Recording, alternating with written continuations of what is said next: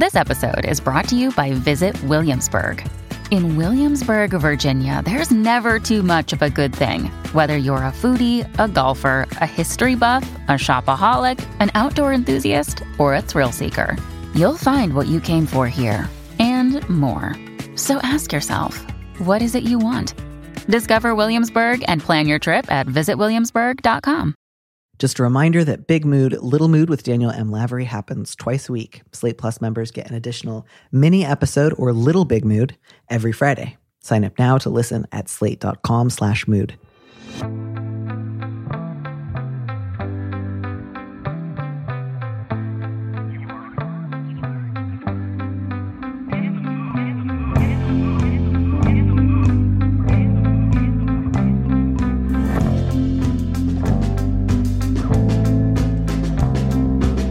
Hello and welcome back to Big Mood, Little Mood. I'm your host, Danny Lavery, and with me in the studio this week is Bay Ryan, a 26-year-old disabled Indigenous NB living in central Waikato, New Zealand, a postgraduate ecologist with a master's on the COVID back burner.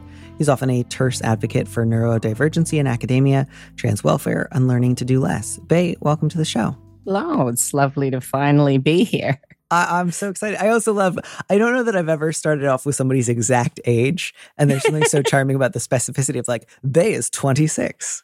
He is this many years old. I know.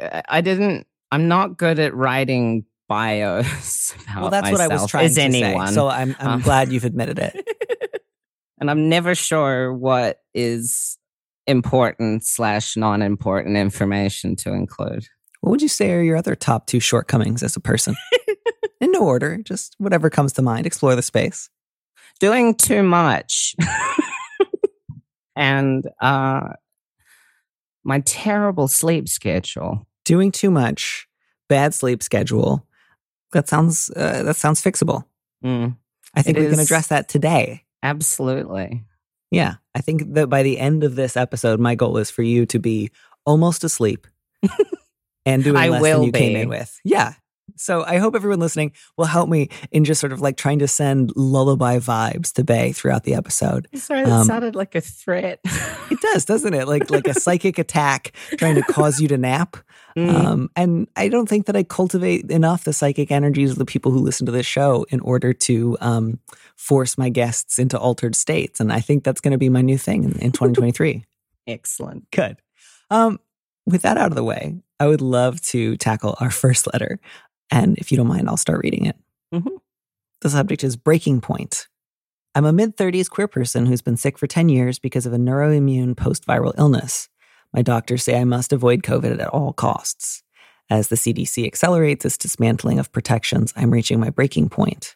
I've worked hard to cope. I've thrown myself into new friendships with disabled people, mutual aid groups, virtual organizing, books about disability justice, and online communities. I've constructed routines of watercolor, poetry, therapy, and FaceTime. I see friends masked and outdoors, work remotely, and grieve the daily losses of isolation. I feel rage, exhaustion, confusion, betrayal, and sadness at my government, but also at my loved ones. While I am lugging a HEPA filter to medical appointments and using my limited energy on pandemic organizing, many of my friends are singing at indoor queer karaoke. I am angry, but even more so, I am deeply afraid. I don't want them to get sick like me. How do I reserve my harshness for the systems creating this hell instead of taking it out on the people I love? How do I help my friends see that COVID protections are vital to all of our futures? How do I accept that even though this is everyone's fight, some of my loved ones will not join me in it? How do I protect my heart while protecting my body takes everything I have? Yeah, it's the last line for me, frankly. I took a lot of time on this question last night because I relate to it a lot. I think I was avoiding saying it's a big mood because it's a knee-jerk reaction response. Nope, we don't do any sort of like weird sound effects when the title gets dropped, so do not worry about that. Excellent. But yeah, I don't know. Like the entire world has classified the pandemic as an event, not a constant evolving situation. And I think that's one of the most frustrating things is when you see strangers doing it and then you see people you love doing it and they don't even realize what they're doing is literally endangering people's lives because they're being bombarded from every other side by media with claims that the pandemic is quote unquote over and everything is okay and things will go back to normal, you're competing with this abject truth that the state is far more comfortable with feeding us capitalist propaganda and shilling the idea of the pandemic as a social event that happened rather than an ongoing viral presence in global communities and one of the most current prolific killers in the world. I think there's so much usefulness there. I have so many different ways that I want to try to be useful to this letter writer. I'm almost not quite sure where to start. But I think that to that end, since at least part of this question that you've just pointed out has to do with like, how do I reserve my energy and not constantly feel anger and frustration at my other friends who socialize? I think in addition to, and by the way, none of this means I want or need the letter writer to start feeling differently. I think this just might be useful things to bear in mind when you do experience that anger, is in addition to messaging of the kind that you have just described, it's also, I think, very understandable for people to not be up to indefinitely not seeing their loved ones.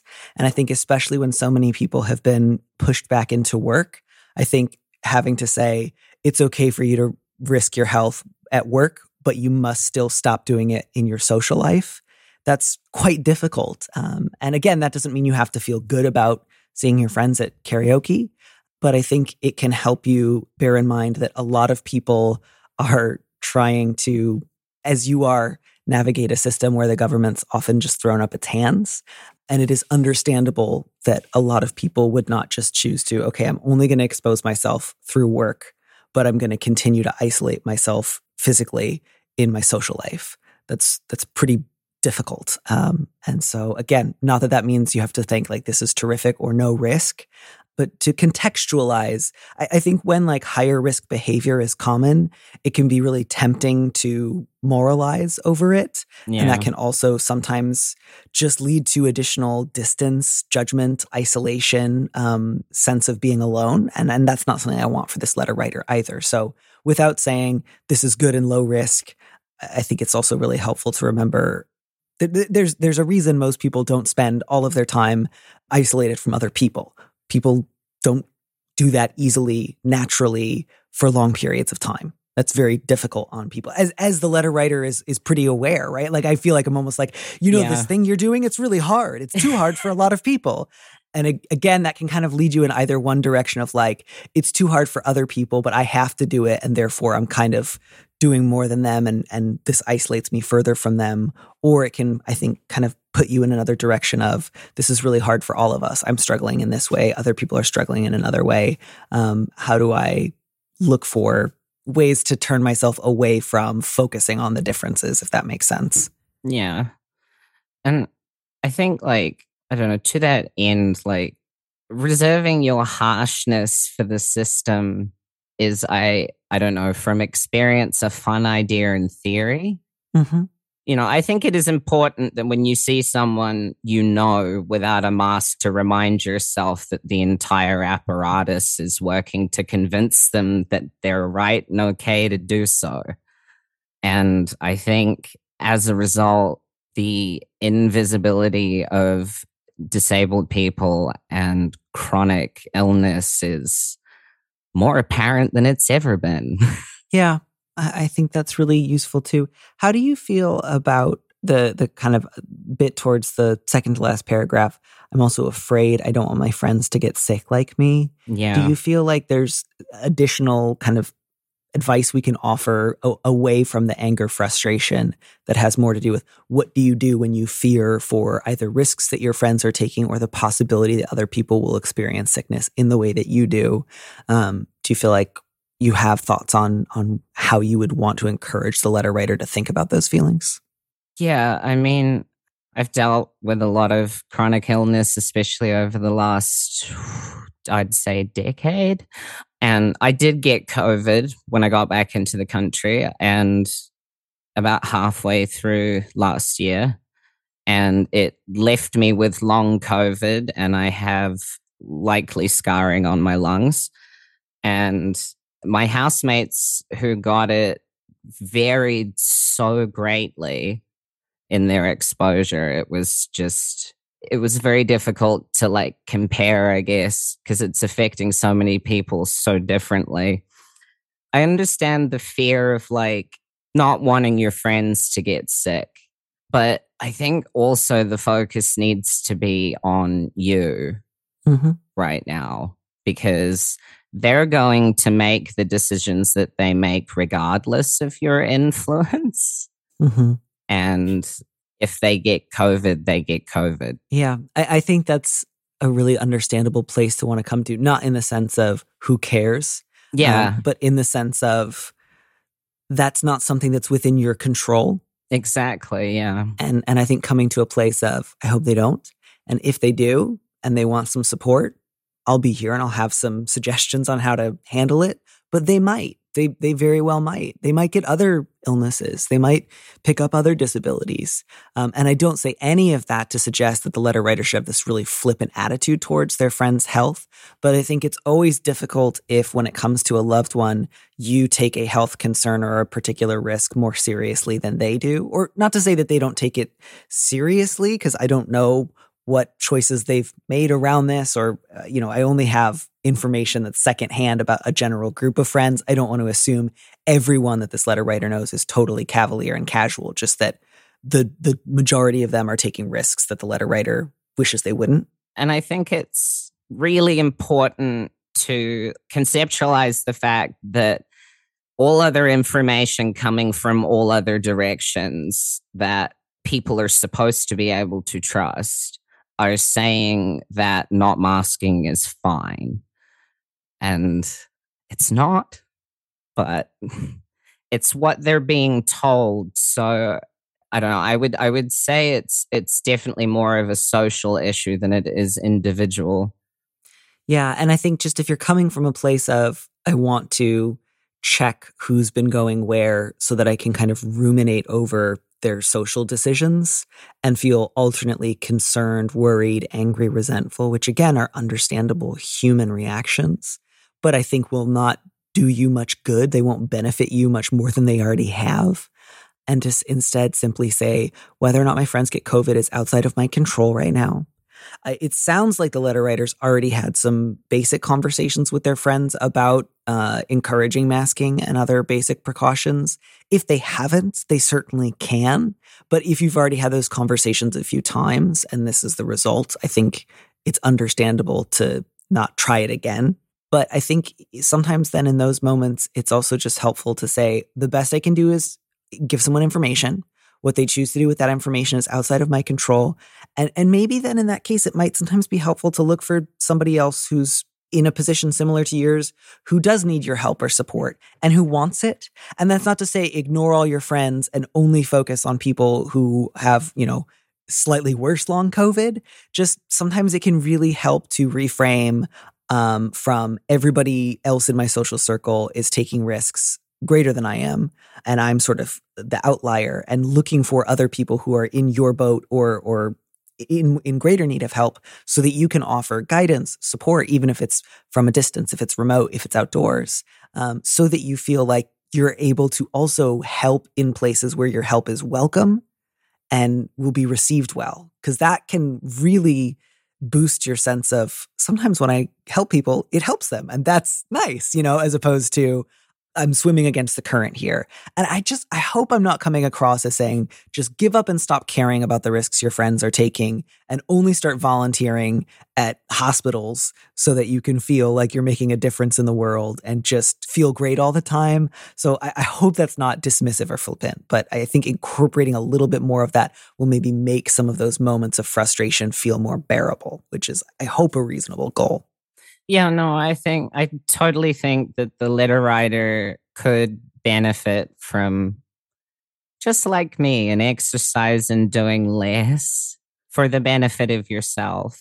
I think people often frame selfishness as something inherently awful, and I think it is incredibly integral to our mental health.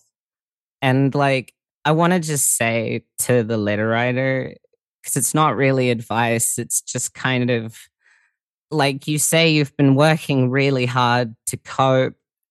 You've dipped into new friendships, mutual aid groups, etc. I totally get the impetus, and I can see it railing against this very visible issue that you are constantly in a position where you are defending your right to feel safe in public. And it feels like you're doing it alone. And that's really fucking hard, especially when it feels like everyone around you is just totally unplugged from it all in comparison to you. And I think there needs to be a lot more recognition for people who are always going to be at risk from this, regardless of how boosted you are.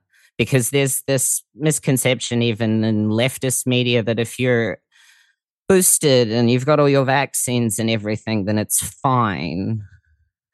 I was quadruple boosted, still got COVID, and it was really bad.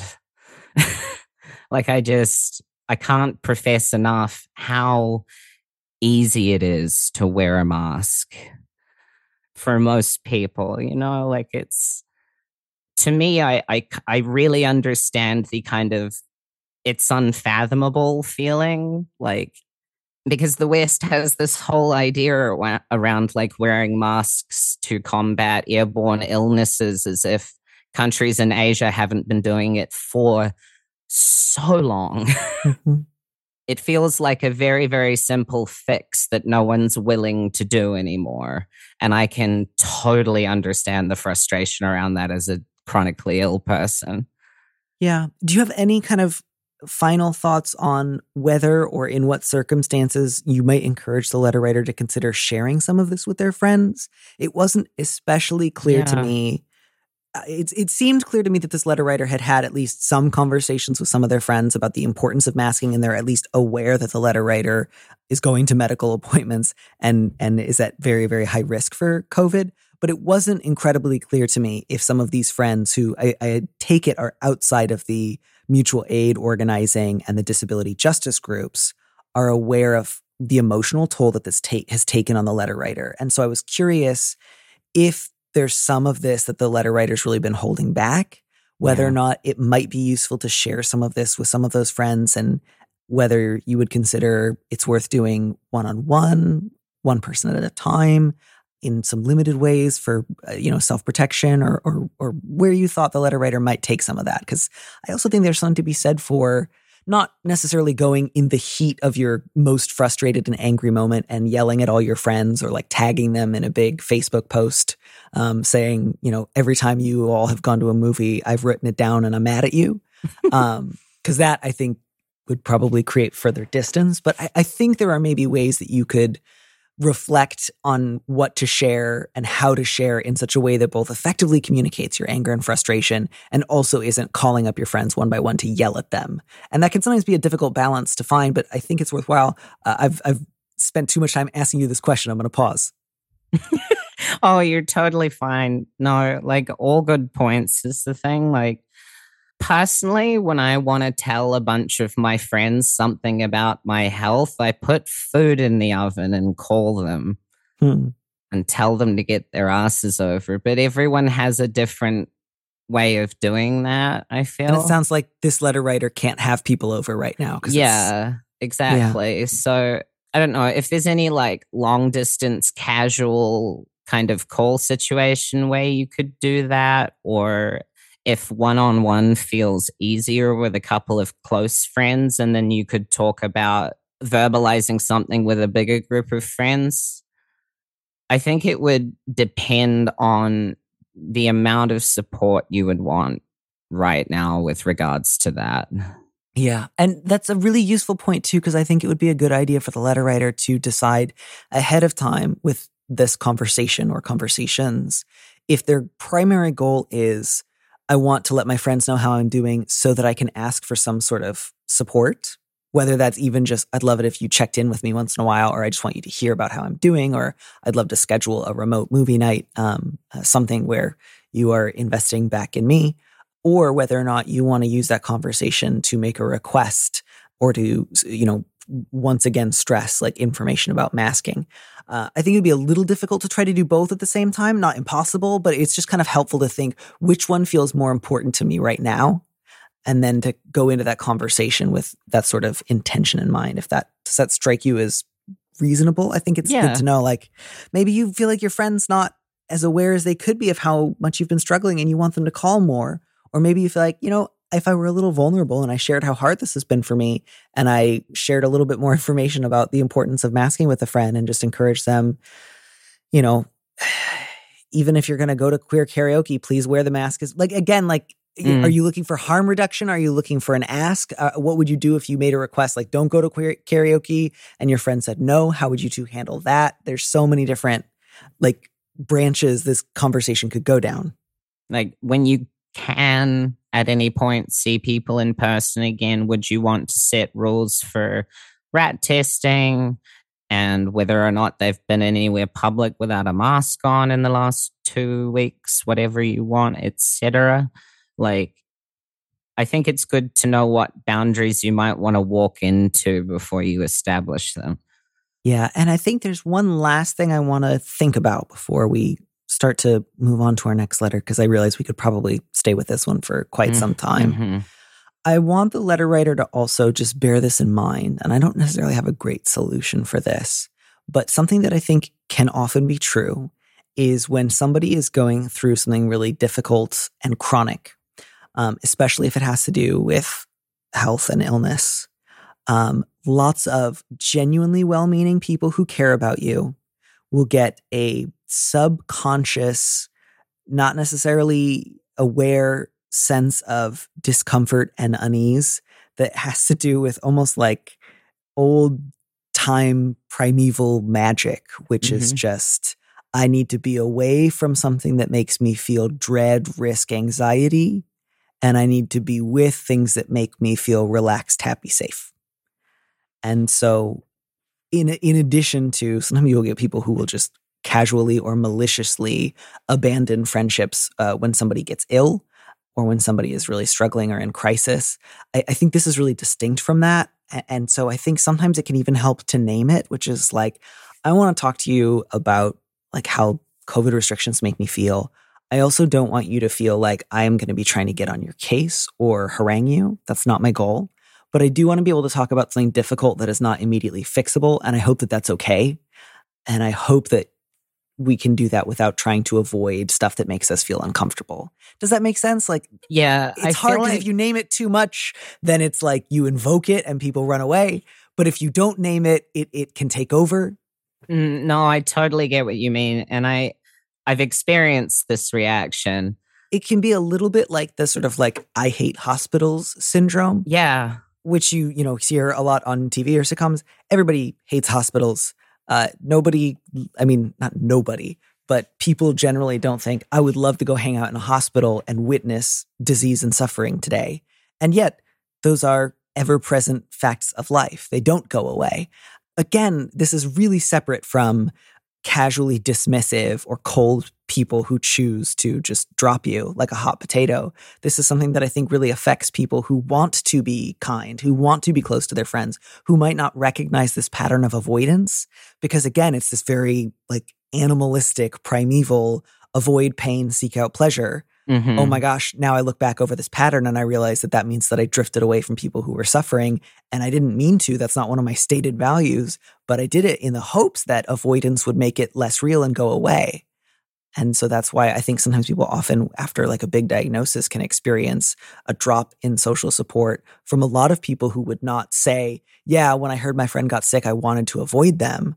But because they weren't aware of that impulse, kind of gave into it. It's kind of a subconscious, this is too much for me kind of and just response. This magical fantasy of if I'm surrounded by images of healthiness and safety, I will be healthy and safety indefinitely. And the reality of our situation is we're walking into a lot more chronic illness than anyone has had to openly deal with. Mm-hmm. And we're going to have to, because it's going to happen. And I feel bad because I feel like I've been piling so much on this letter writer of, and bear this in mind, and bear this in mind, and be gentle and graceful wherever you can to somebody who's already stretched to their breaking point. So again, please don't feel like any of this means you just have to feel totally peaceful and serene and in full acceptance of our, limited world. I think this is a really common human impulse that we all need to seek to identify and downplay and eventually get rid of as much as we can. But it might be helpful, at least in terms of if you have moments where it just feels like, why are all of my friends thoughtless jerks who drift away?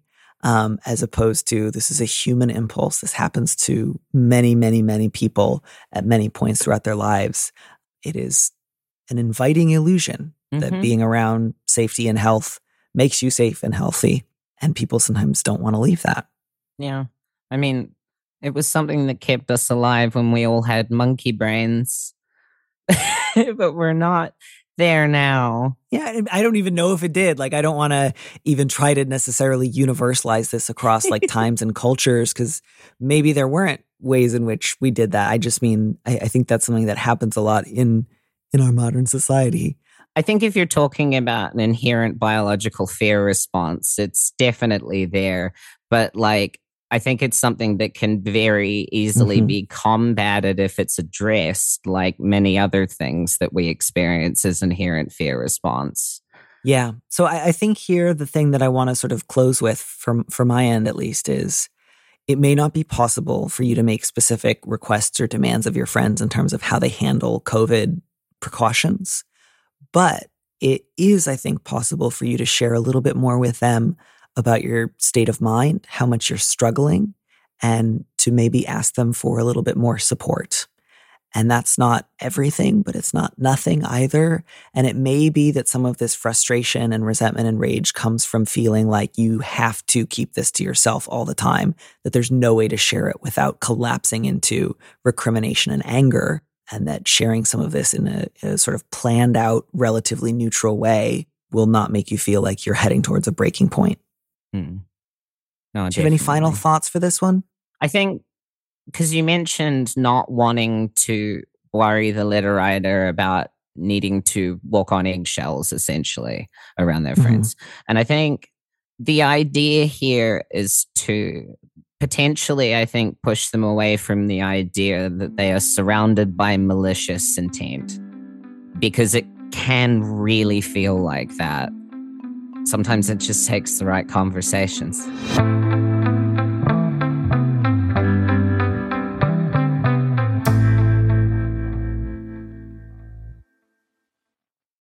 When you need mealtime inspiration, it's worth shopping Kroger, where you'll find over 30,000 mouth-watering choices that excite your inner foodie. And no matter what tasty choice you make, you'll enjoy our everyday low prices, plus extra ways to save, like digital coupons worth over $600 each week. You can also save up to $1 off per gallon at the pump with fuel points. More savings and more inspiring flavors make shopping Kroger worth it every time. Kroger, fresh for everyone. Fuel restrictions apply.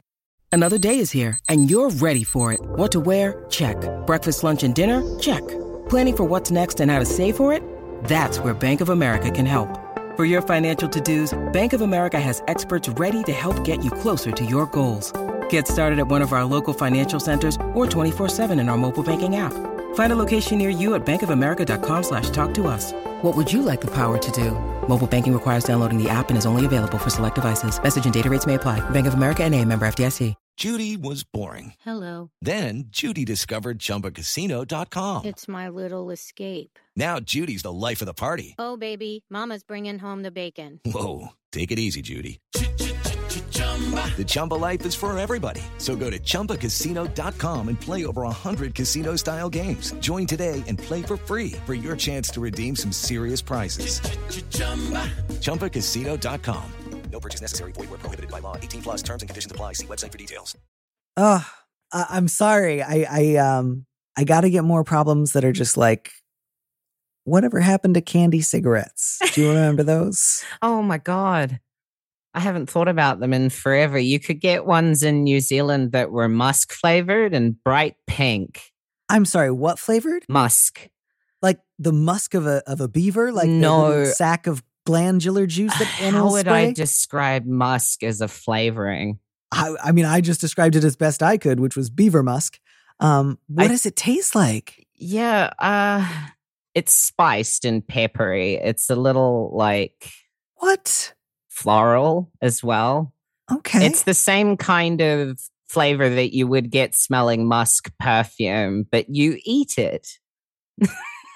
Welcome to New Zealand / Australia. I have looked this up and it says it's a popular confection in Australia. Mhm. A semi-soft stick of fondant, usually pink, extruded with a ridged cross-section in the shape of a star. And the flavor and aroma is quite floral, reminiscent of musk perfume. What an unusual item. I'll have to send you some because I quite like them, but they are, you will or you won't. Yeah.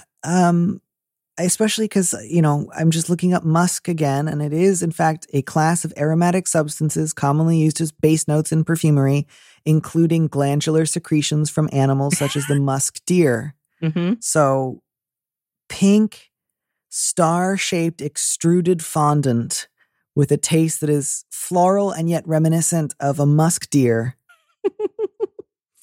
You can get them in tiny little compressed powder, kind of like mints too. Oh, well, thank goodness. And they call them I'd be smokers. so upset if you couldn't. Because Smokers. people would use them to quit smoking. Boy, for somebody who just got incredibly, highfalutin about your musk sticks, I did, grow up going down to Pat's Pantry with my friends and spending a dime on the little packs of candy cigarettes and standing at the corner and we try to puff on it and feeling as cool as possible. And they tasted like garbage. They were just like chalk. And they're just every chalky fifth or sixth, sugar. Yeah, and like every fifth or sixth puff, you would get a little cloud of like fake candy smoke. And it was great. And it felt cool. And as I'm sure was intended, I did start smoking cigarettes when I was 15. So it really was a gateway drug. I mean, I feel like it was kind of inevitable because cigarettes are really great at the things that I wanted from them. Mm-hmm. But, the candy probably helped as well. It's frankly far too relatable. It really is. All right. Before we answer our last question of the day, I have 2 updates, one of which has destroyed me emotionally, but I'm fine. It's this. As some listeners may remember, a few episodes ago, I was talking about how daylight savings time is rough. And then I learned from a guest that it looked like we were going to be getting rid of daylight savings time nationally. And then a bunch of people wrote in to slightly complicate that and to say, not so fast. So here we go. Unfortunately, the Sunshine Protection Act, which would make daylight savings time permanent, passed unanimously in the Senate, but has not yet passed the House, and so is not yet, hopefully, law. So this is unfortunately one of those things where I put the cart before the horse, and I feel like every couple of years they put up some bill that's like, let's get rid of daylight savings time, or let's keep it such that it is effectively getting rid of it.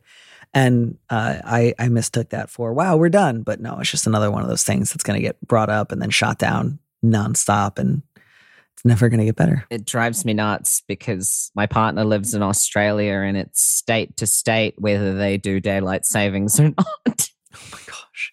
That one's so weird to me. It feels like either everybody's got to get behind it or nobody. You can't do this stuff where I was once driving to Utah from California and I stopped through Arizona and all of a sudden they were like, by the way, we don't do daylight savings time here. What do you mean you don't do that? Everyone has to do it or no one has to do it. Right. Pick one and run with it. Arizona, you're not better than me. It also felt like a detail that would show up in an Encyclopedia Brown story, like Bugs Meany would make some claim about being in Arizona, and then Sally or Encyclopedia Brown would be like, actually, Arizona doesn't do daylight savings time, so your story can't be true. And then Bugs would say, you're right, it's true, I stole the popsicles. At any rate, thank you so much for the update, listeners. I appreciate being brought back down to reality. And now I will read our last letter, and then you and I will sail off into the sunset. Excellent. This is just a nice, easy one. It's again like a romantic complication, but it's Just, I think it'd be fun and easy to Just offer a ruling here. A little bit more chill. Yeah. The subject is upper lip too stiff. I recently started seeing someone I really like. He's very romantic. He quotes Persian poetry and buys me books. He tells me I'm really hot, that I drive him crazy, that my eyes are beautiful, etc. I love hearing it, and I love that he says it. The problem is I struggle to say anything in kind back. I find him really hot, and he also drives me crazy, but saying it after he said it makes it feel derivative. Also, part of me finds saying it a little cringy, so my experience is to make jokes. I don't want him to think that I don't feel the way that I do. I want to get better at showing how I feel through words and actions. Where do I start? Well, my friend, have I got good news for you. You start with season 6 of Sex and the City, the entire subplot where Carrie dates Mikhail Baryshnikov, and they have this exact same problem, and they also solve it. Later, they have new problems, and they break up for other reasons in Paris, but you don't have to watch those episodes. Those aren't important. Excellent.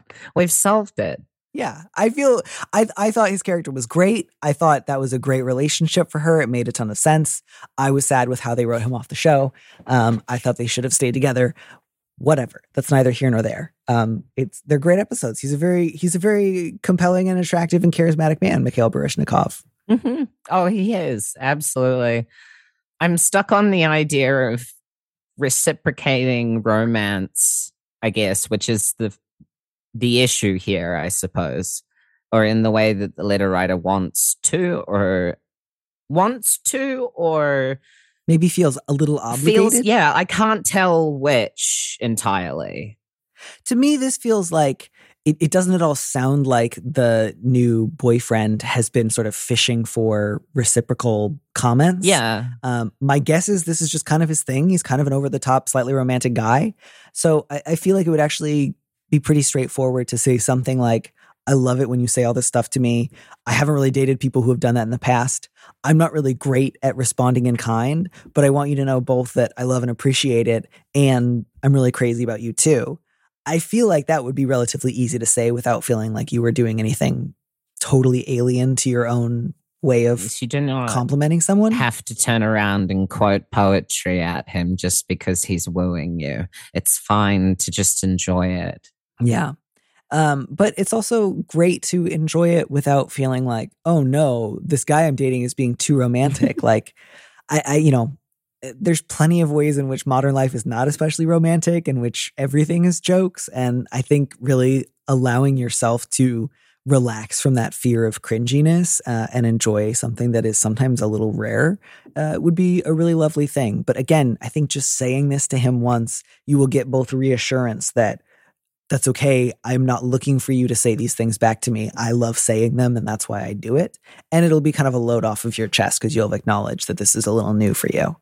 Yeah, definitely. Like, I mean, it feels like an easy answer hearing the question when you're not in that situation. I've definitely been in relationships with people who are like very outwardly expressive with their romantic tendencies, much more than like my love languages tend to be, I would say. And I definitely remember on the odd occasion feeling like this weird kind of self-imposed pressure to reciprocate in exactly the same way, or some kind of way that is supposed to make them feel like I do when they do this stuff. And it becomes this big, you don't have to one up him.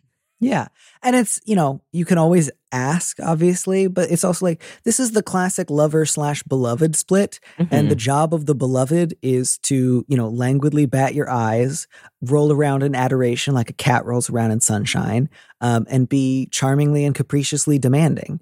This is how that works. This is how this has worked for tens of thousands of years. So if you're struggling to think of how to respond in kind, be more demanding, bat your eyelashes, take long baths and wear more silk robes, and just, luxuriate in appreciation and adoration as your birthright, and be a coquette. Yeah. That's the beloved. That's your job. Yeah. That's not your job. You're allowed to do whatever you want, obviously. It's just, I just want to honey, you're doing totally fine. You just need to breathe. Yeah. And, again, I'm just hearing like Mikhail Baryshnikov saying to Carrie, like, You are comic. And again, I think you will really enjoy either rewatching those episodes if you've seen them or watching them for the first time. Oh, it has been a very long time, I think. Yeah. I will just say this too. In life, I don't think many people feel like at the end of their life, like, oh man, too many people quoted beautiful poetry to me, told me how gorgeous my eyes were and bought me books. I put up with way more of that than I should have. So again, that's not to say you have to pretend to love this if it's just not your taste. But if you do mostly like it, but then also just feel a little put off because it's unusual, I would just say this sort of stuff doesn't often come along in life. And so you should enjoy it while it's here. Because my guess is over the course of your life, your biggest romantic problem is not going to be, oh, just everyone I ever dated was always being like, you know, oh, can I read you this, you know, poem about the limpidity of your eyes? Right? Like, yeah, no, absolutely. I would honestly be basking in it, frankly. But I still understand that feeling of like, am I doing enough? It is a feeling I struggled to banish like a ghost on several occasions. And to be sure, there are some people, not many, but some, mostly extremely beautiful, who genuinely do have this as too much of a problem. And if that were somebody writing in where they're like, this happens nonstop, this is every partner I've ever had, it's driving me nuts, I would have different advice for them. Mm-hmm. Or if somebody was like, I actually hate this, it feels all bad, none of it feels genuine or interesting to me, I just want someone who's going to joke around with me like we're in a mid-aughts car commercial where someone says, well, that just happened, you know, then by all means, break up with this guy, send him on his roomy quoting way. But for somebody kind of in the middle, I like this, but I'm not sure how to relax, you know, a brief conversation where you reassure him that you think he's fantastic is great, but it doesn't have to be like, you know, write down your top 2 love languages and I'll write down my top 2 and then we'll exchange them. So we always know we're giving each other exactly what we want, which can sometimes be a little like, you know, as everyone who listens to the show know, I don't like the term love languages. I don't want to try to recuperate it, but it can also just, in addition to my other problems with it, it can also just turn into something so like transactional. Like you just tell me the way you feel loved, I'll tell you the ways I feel loved, and then we'll just go ahead and accomplish those little algorithms for each other. Yeah, I think my knee-jerk reaction to saying it comes from like, I think I have a different relationship to it at any rate, or at least how I use it. It seemed more like a shorthand. Yeah. You weren't saying like one of the 5 formal love languages. No. Yeah. I'm not taking a chapter out of a book or anything.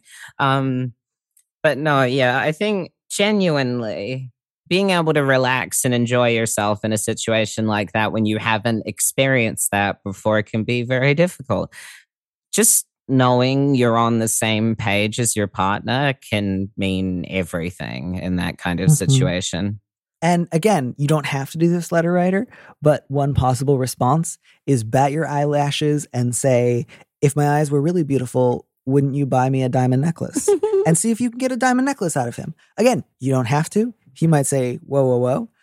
But, you know, if you're going to like go full romance, I say go full romance. And like that can be a really fun dynamic too. So bat your eyelashes and try to make him do stuff for you. Yeah, absolutely. And that's my last word of advice today. Bat your eyelashes and get someone to do something for you, which I think is a really good approach to the world at large. Mm-hmm. Faye, thank you so much for being such a thoughtful and compassionate guest, and also for teaching me about just some really dog shit candy. I feel like it's low-hanging fruit to criticize Australian cuisine, but come the fuck on. Musk extruded fondant? I am going to send you some. Why? That's a threat. I thought fairy bread was as bad as it got. Mm-hmm. Like that is some Great Depression ass food, but and fairy bread, in case you're listening and not aware, is apparently like a common kid's birthday treat in Australia and New Zealand, which is white bread with sprinkles on it. Mm-hmm. If you go to Europe, they have that's it. Hagelslag, which is just, I'm probably butchering that word, but it is literally sprinkles on toast for breakfast. How do you spell that? Because, oh, wow, exactly as I thought. Mm-hmm. Hegel slag. Mm-hmm. So it's the Dutch are responsible for this shit. Mm-hmm. Yeah, all right. So I would say the Dutch are probably responsible for fairy bread also. There's a lot of them here. Deranged. That's horrible. I'm sorry. You all deserve better than that. I just find this so upsetting. I'll give you one I think you might enjoy. We have a brand of like very nice peanut butter here called Pix Peanut Butter. And they have something called peanut butter slugs, which are literally like a packet that you can tear the top off of and suck all of the peanut butter out of it. It's literally a pouch of peanut butter. Wow, I'll think about that. And I just want, in closing, to send you all off with this. The first known reference to fairy bread as a dish was in the Hobart Mercury in April 1929, and it referred to a party for child inmates of the consumptive sanatorium. Oh my God. So that feels apt. You know, that sounds about right. Yeah, so bat your eyelashes and see if you can get something better than fairy bread out of somebody this week. That's it for me.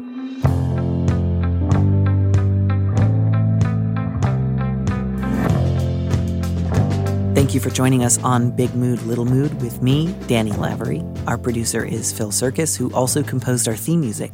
Don't miss an episode of the show. Head to slate.com/mood to sign up to subscribe or hit the subscribe button on whatever platform you're using right now. Thanks. Also, if you can, please leave us a review on Apple Podcasts. We'd love to know what you think. If you want more Big Mood, Little Mood, you should join Slate Plus, Slate's membership program. Members get an extra episode of Big Mood, Little Mood every Friday, and you'll get to hear more advice and conversations with a guest. And as a Slate Plus member, you'll also be supporting the show. Go to slate.com/mood plus to sign up. It's just $1 for your first month. If you'd like me to read your letter on the show, maybe you need a little advice, maybe some big advice, head to slate.com/mood to find our Big Mood, Little Mood listener question form, or find a link in the description on the platform you're using right now. Thanks for listening.